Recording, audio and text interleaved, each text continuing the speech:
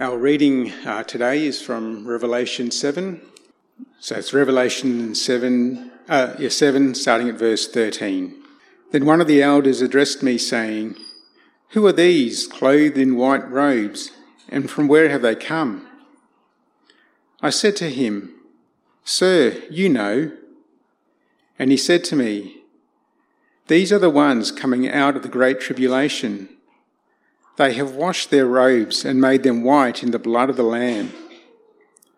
Therefore they are before the throne of God and serve him day and night in his temple. And he who sits on the throne will shelter them with his presence. They shall hunger no more, neither thirst any more. The sun shall not strike them, nor any scorching heat. For the Lamb in the midst of the throne will be their shepherd, and he will guide them to springs of living water, and God will wipe away every tear from their eyes."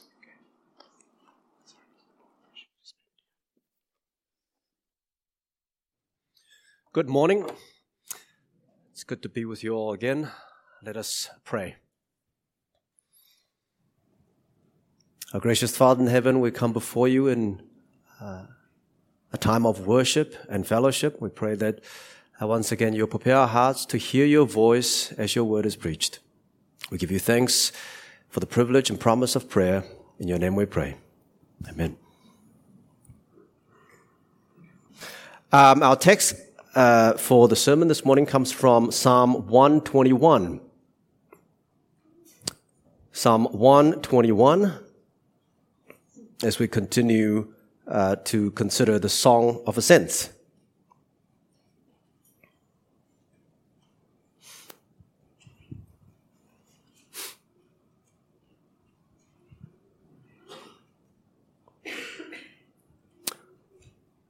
The Song of Ascents, Psalm 121. I lift up my eyes to the hills. From where does my help come? My help comes from the Lord, who made heaven and earth. He will not let your foot be moved. He who keeps you will not slumber. Behold, he who keeps Israel will neither slumber nor sleep. The Lord is your keeper. The Lord is your shade on your right hand. The sun shall not strike you by day, nor the moon by night. The Lord will keep you from all evil. He will keep your life. The Lord will keep your going out and your coming in from this time forth and forevermore. Here in Psalm 121, we see a pilgrim on his pilgrimage to Jerusalem. And he is looking to the hills. He has lifted up his eyes to the hills. And immediately he thought to himself, help. I need help with these hills. And so he declares that my help comes from the Lord. What could he mean by help? Perhaps he was thinking of the dangers of the wilderness and the challenges of a long and uphill journey. And so he looks to the hills and he's anxious and he's afraid and he's intimidated. And so he declares that it's okay. The Lord will help him overcome the hills. And this is the view of many commentators considering what the hills represent.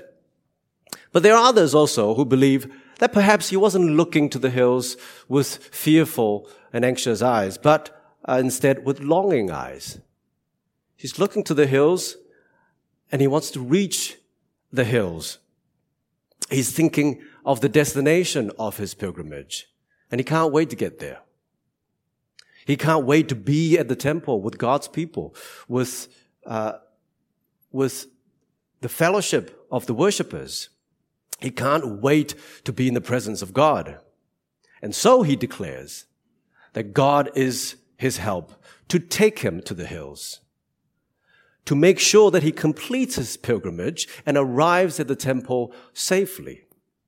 So on the one hand, he could see the hills as the obstacle of his hope, or perhaps he's thinking of the hills as the object of his hope. But both are true. The pilgrim needs help to overcome the hills.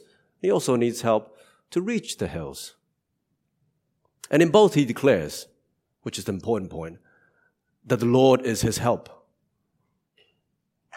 My take is that the hills represent his longing for Jerusalem, which is surrounded by the hills.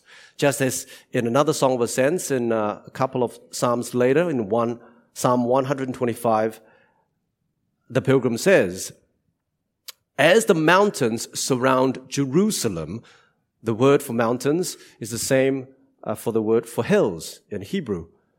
Just as the mountains or the hills surround Jerusalem, so the Lord surround his people from this time forth and forevermore. But why does the pilgrim lift up his eyes to the hills? Perhaps to look to Jerusalem. There are three reasons why I think the pilgrim is looking to the hills and why it's good for him. First of all, he's not looking up all the time as he's walking towards Jerusalem. You can't walk like that, looking up.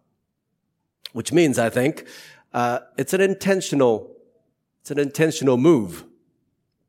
The pilgrim is taking a moment to stop and lift up his eyes to the hills or to the mountains, and maybe he wants to see the mountains that he recognizes. The Mount of Olives, Mount Zion. And maybe he wants to remember why he is on this difficult pilgrimage.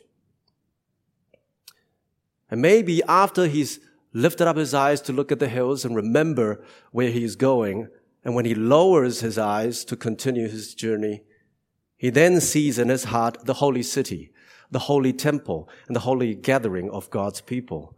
And he then can look ahead and is able to continue the difficult pilgrimage.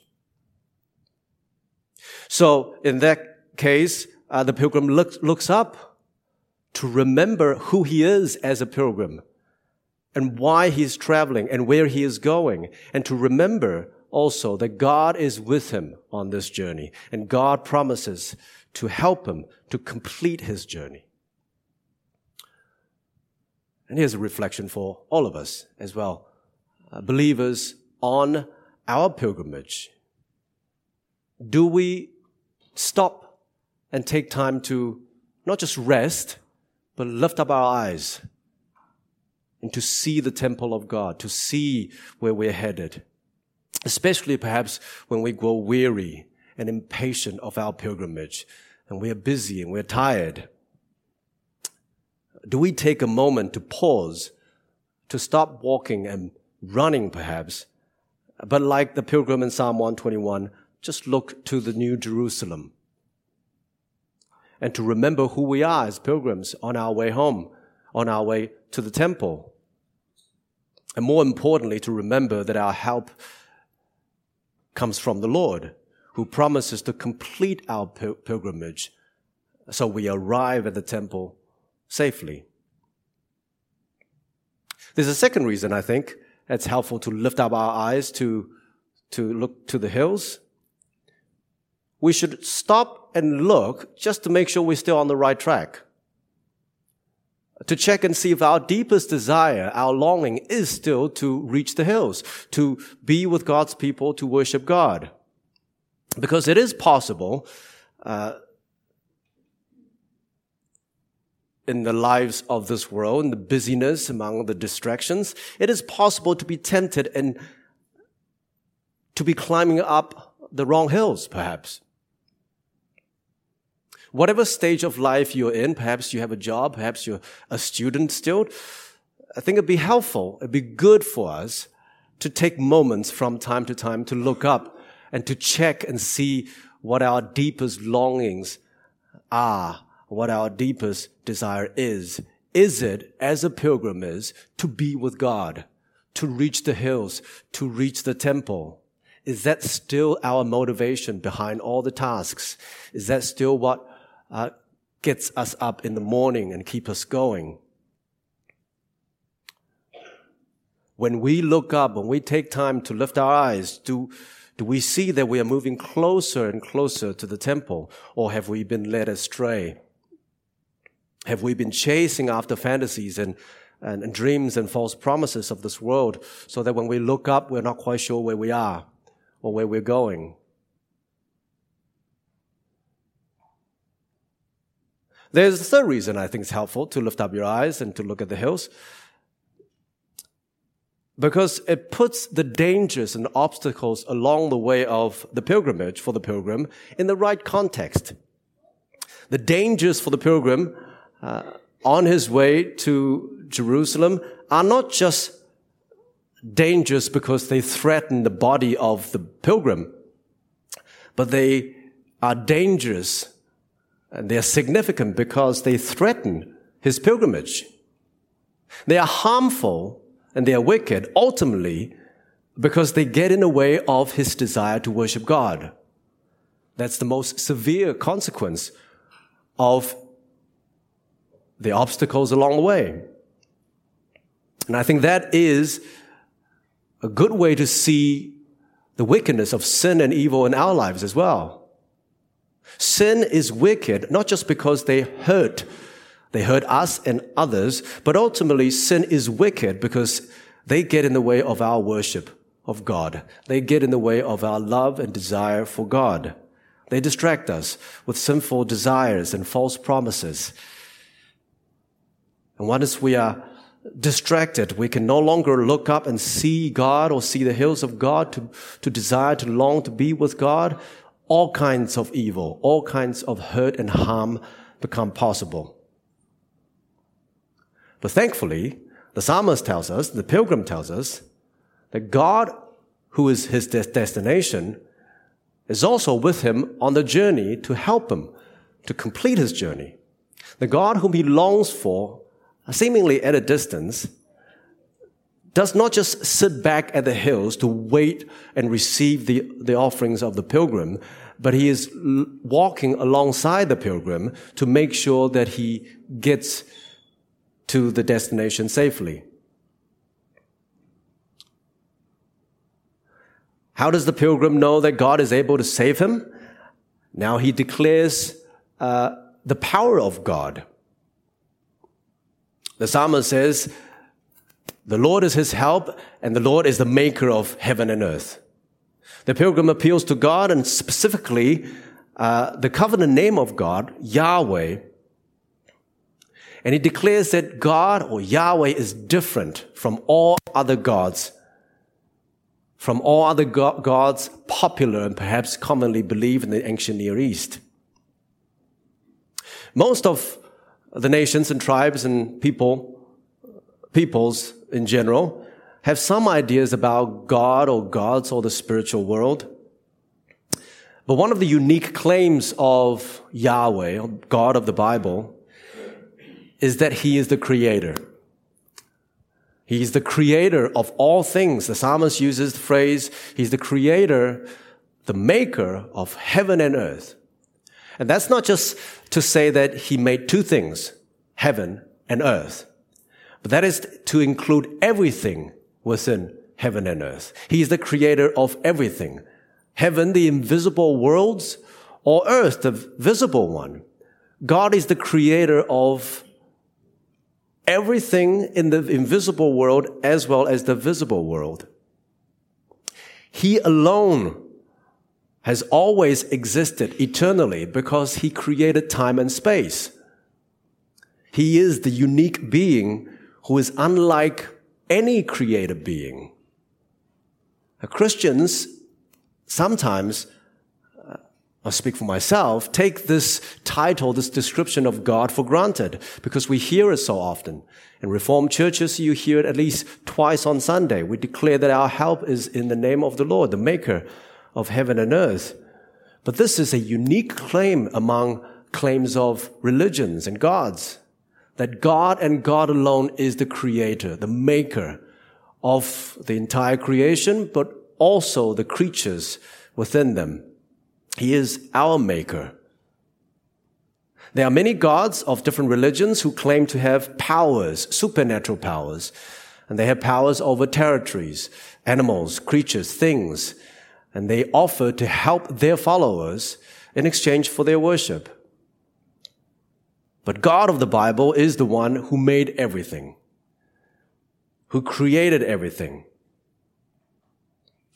And if that's true, then ignoring him or exchanging with him for some favor is not an option.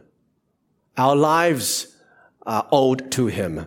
We are living in his world, breathing in his air now, and eating his food, and there is nowhere we can run or hide or escape from him. He is our maker and our master, and he is holy and also good and deserve our worship. So worship is the only appropriate human response to God.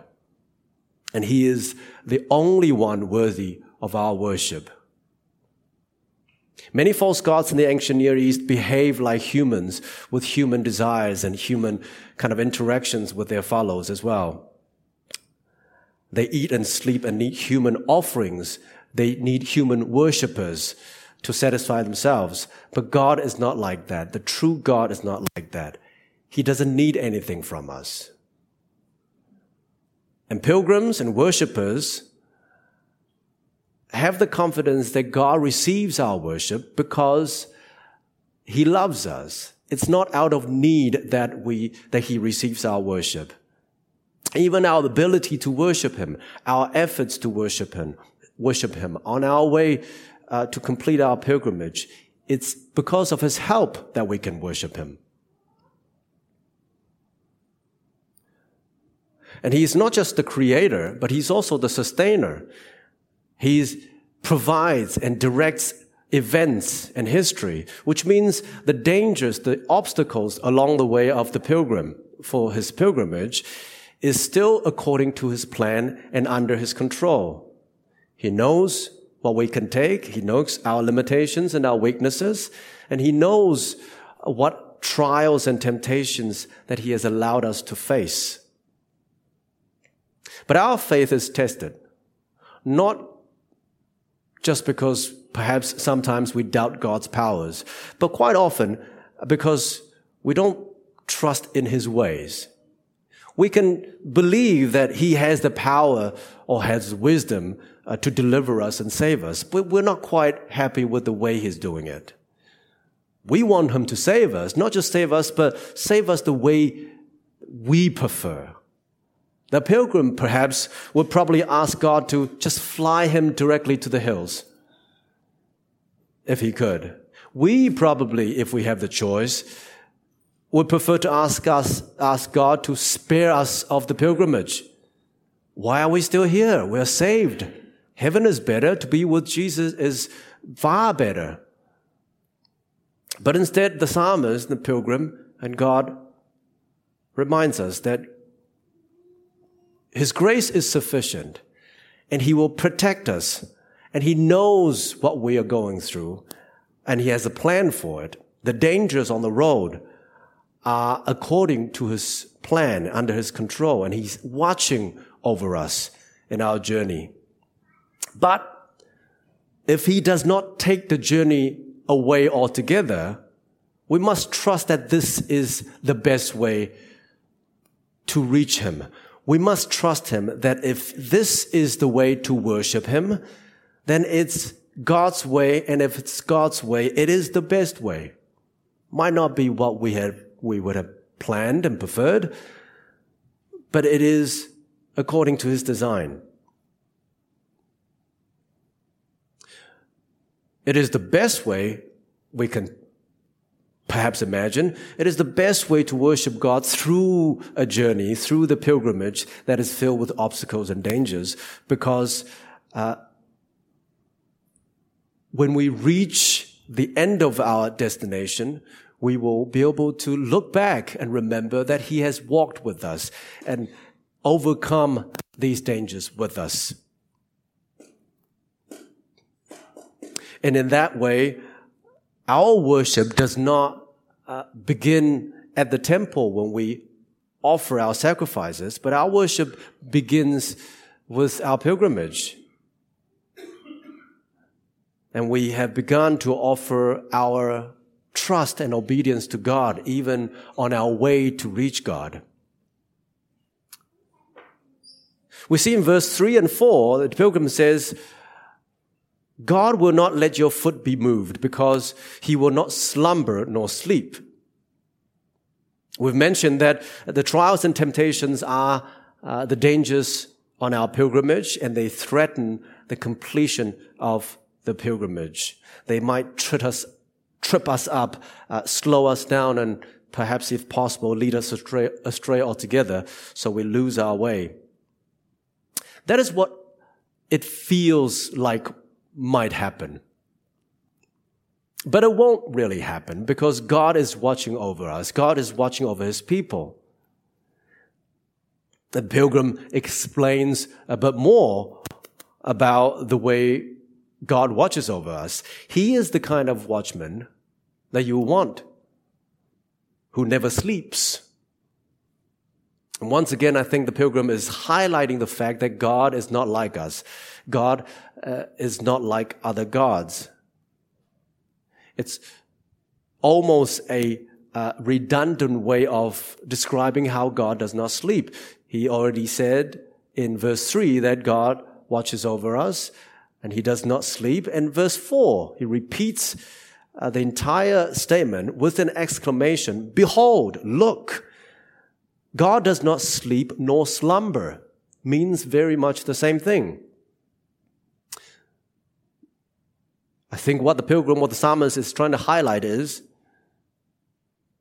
sleeping is not a thing for God.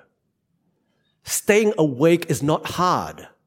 He doesn't fall asleep. He doesn't slumber nor sleep. He repeats again, the psalmist says, because it's not hard for him to stay awake.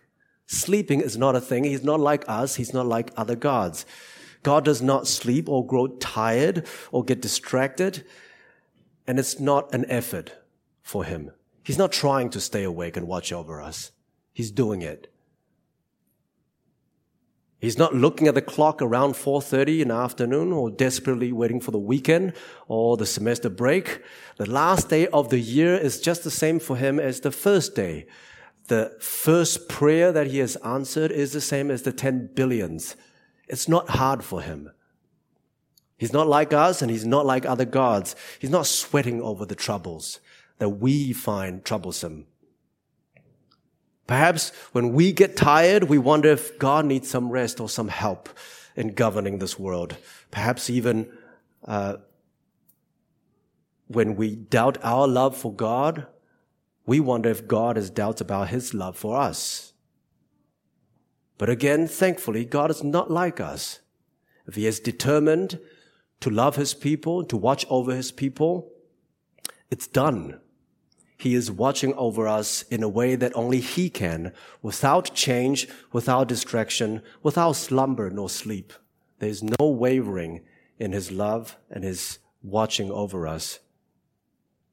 But even if we know that God is capable as the creator who doesn't sleep nor slumber, what confidence do we have that he will protect us?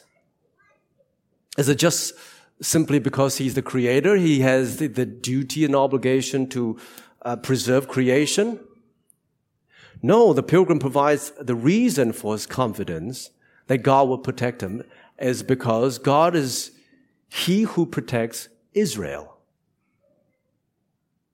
Another way to translate the phrase, he who protects Israel, is the guardian of Israel, which I prefer slightly because it sounds like a title of a superhero.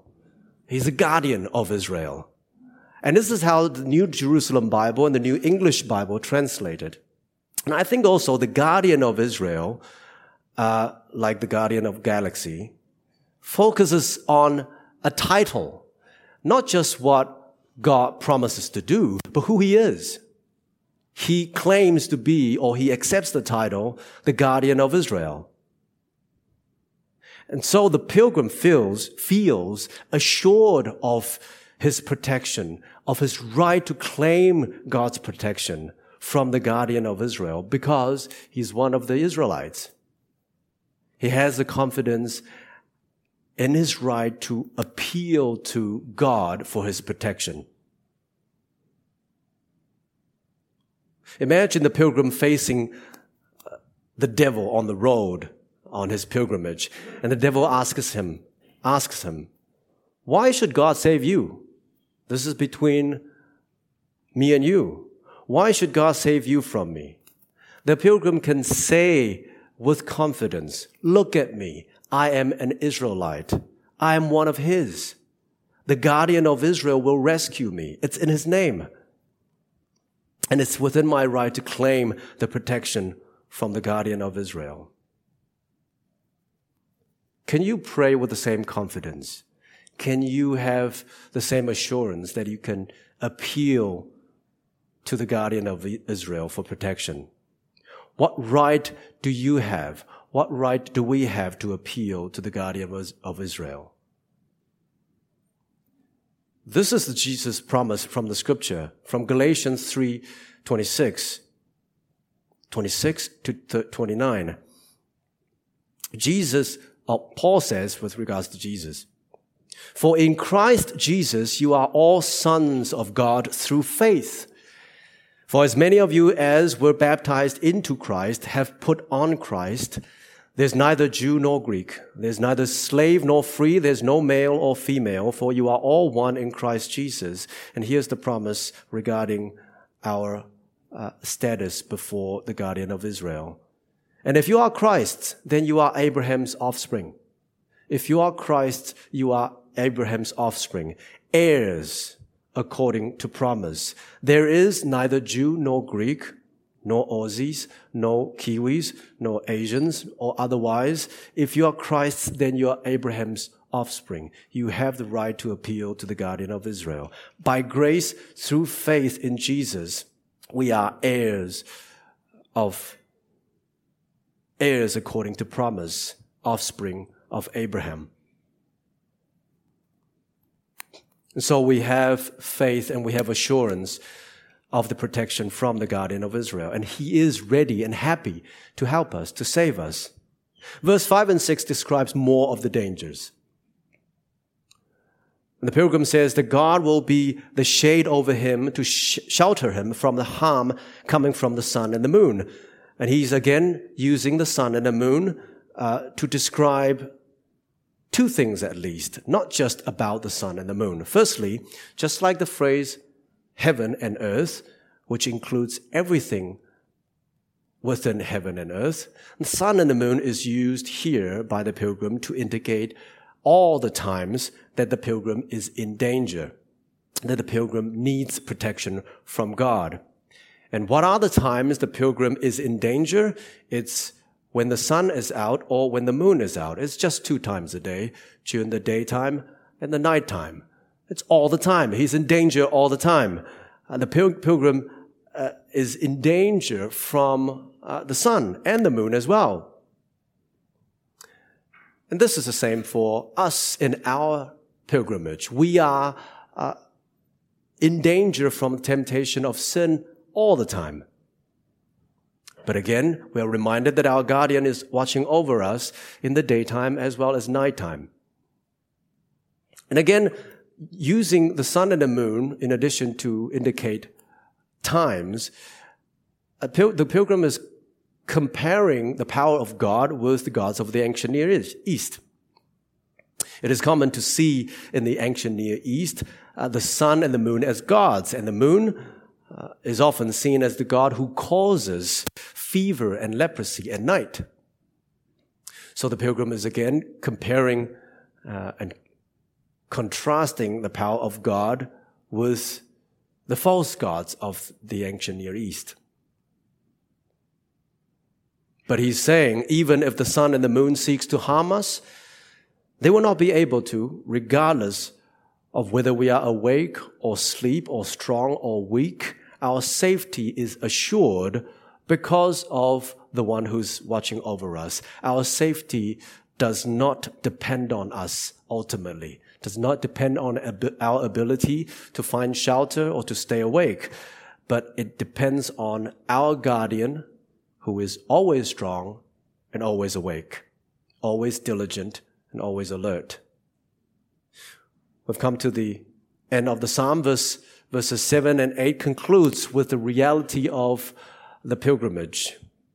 And the psalmist tells us that we are indeed actually fighting against the devil, fighting against evil, and not just the hills. And what is at stake is our very lives. There's a progression of intensity here. Verse 3, the psalmist says, God will protect us from the slips of the foot, and so we might stumble or get lost. Verse 6 tells us that God will protect us from harm from the sun and the moon. Excuse me. But verse 7 tells us that God will keep our very lives, because the ultimate threat is not just coming from the hills to harm us, but to separate us from God forever. And this is the consequence. This is the severity of the journey of the pilgrim. For those who have lost sight of God and does not complete the pilgrimage, who finally finds him or herself not caring about worship, not desiring to be with God, the threat is eternal separation from the keeper of life. But for those of us who can, from time to time, lift our eyes to see God as our desire, our deepest longing, we can be assured that we are being watched over, and our guardian will keep us from all evils and to give us eternal life. So, if you are just wandering in life and climbing up random hills and hoping for the best, then perhaps you're in a dangerous place and you are not under the protection of God. You will be disappointed on every hill that you reach where God is not there. But if we can take these moments to check our deepest longings and desires, and we do see Jesus, we do see God, we do see worship as our ultimate motivation and desire, then we know we are on the right path. And that not because of our desire to worship only, but because God is watching over us. The guardian is watching over us. And this does not mean that we will not face dangers, but it does mean that we can be assured that our guardian will keep us safe to finally arrive at our destination. He will keep us from harm and lead us to himself. The psalmist concludes with a blessing. And just like using the sun and the moon and the heaven and earth and heaven, he now uses going out and coming in to say, whatever you do, wherever you go. And whatever you do and wherever you go, God will keep you from now and forevermore. So he now sees these annual trips that he has to make at least 3 times a year to Jerusalem. He now sees that trip, that pilgrimage, as essentially a picture of his entire life. And his ultimate pilgrimage is the journey of life, which he hopes to arrive at the presence of God. The journey of life at the end, which he hopes to arrive at the new Jerusalem, where God is, where the blessing of God will be with him into eternity. And that is the hope that we share with the pilgrim, that even though we face dangers, obstacles, things that trip us and slow us down, but we trust in God's protection along the way. When we have finally arrived at the New Jerusalem, we won't ever have to come down again like the pilgrims in the past. We can stay there and enjoy our rest and fellowship with God. We would have completed our pilgrimage once and for all. And this is because the promise and help that comes from God. Our help is in the name of the Lord, and he promises that, yes, we are on a journey because that is the best way according to his plan, but our journey will come to a fruitful and glorious end. Let us pray. Our gracious Father in heaven, we give you thanks for these reminders to take moments to pause and not just keep trucking along, but to lift our eyes up to you and to make sure that we still see you. And so we pray that you'll strengthen us when we are weary, when we need to rest, and you'll guide us and redirect us if we are off the track a little bit. We give you thanks for these promises and reminders. In your name we pray. But now receive God's parting blessing from Numbers. The Lord bless you and keep you. The Lord make his face to shine upon you and be gracious to you. The Lord lift up his countenance upon you and give you peace.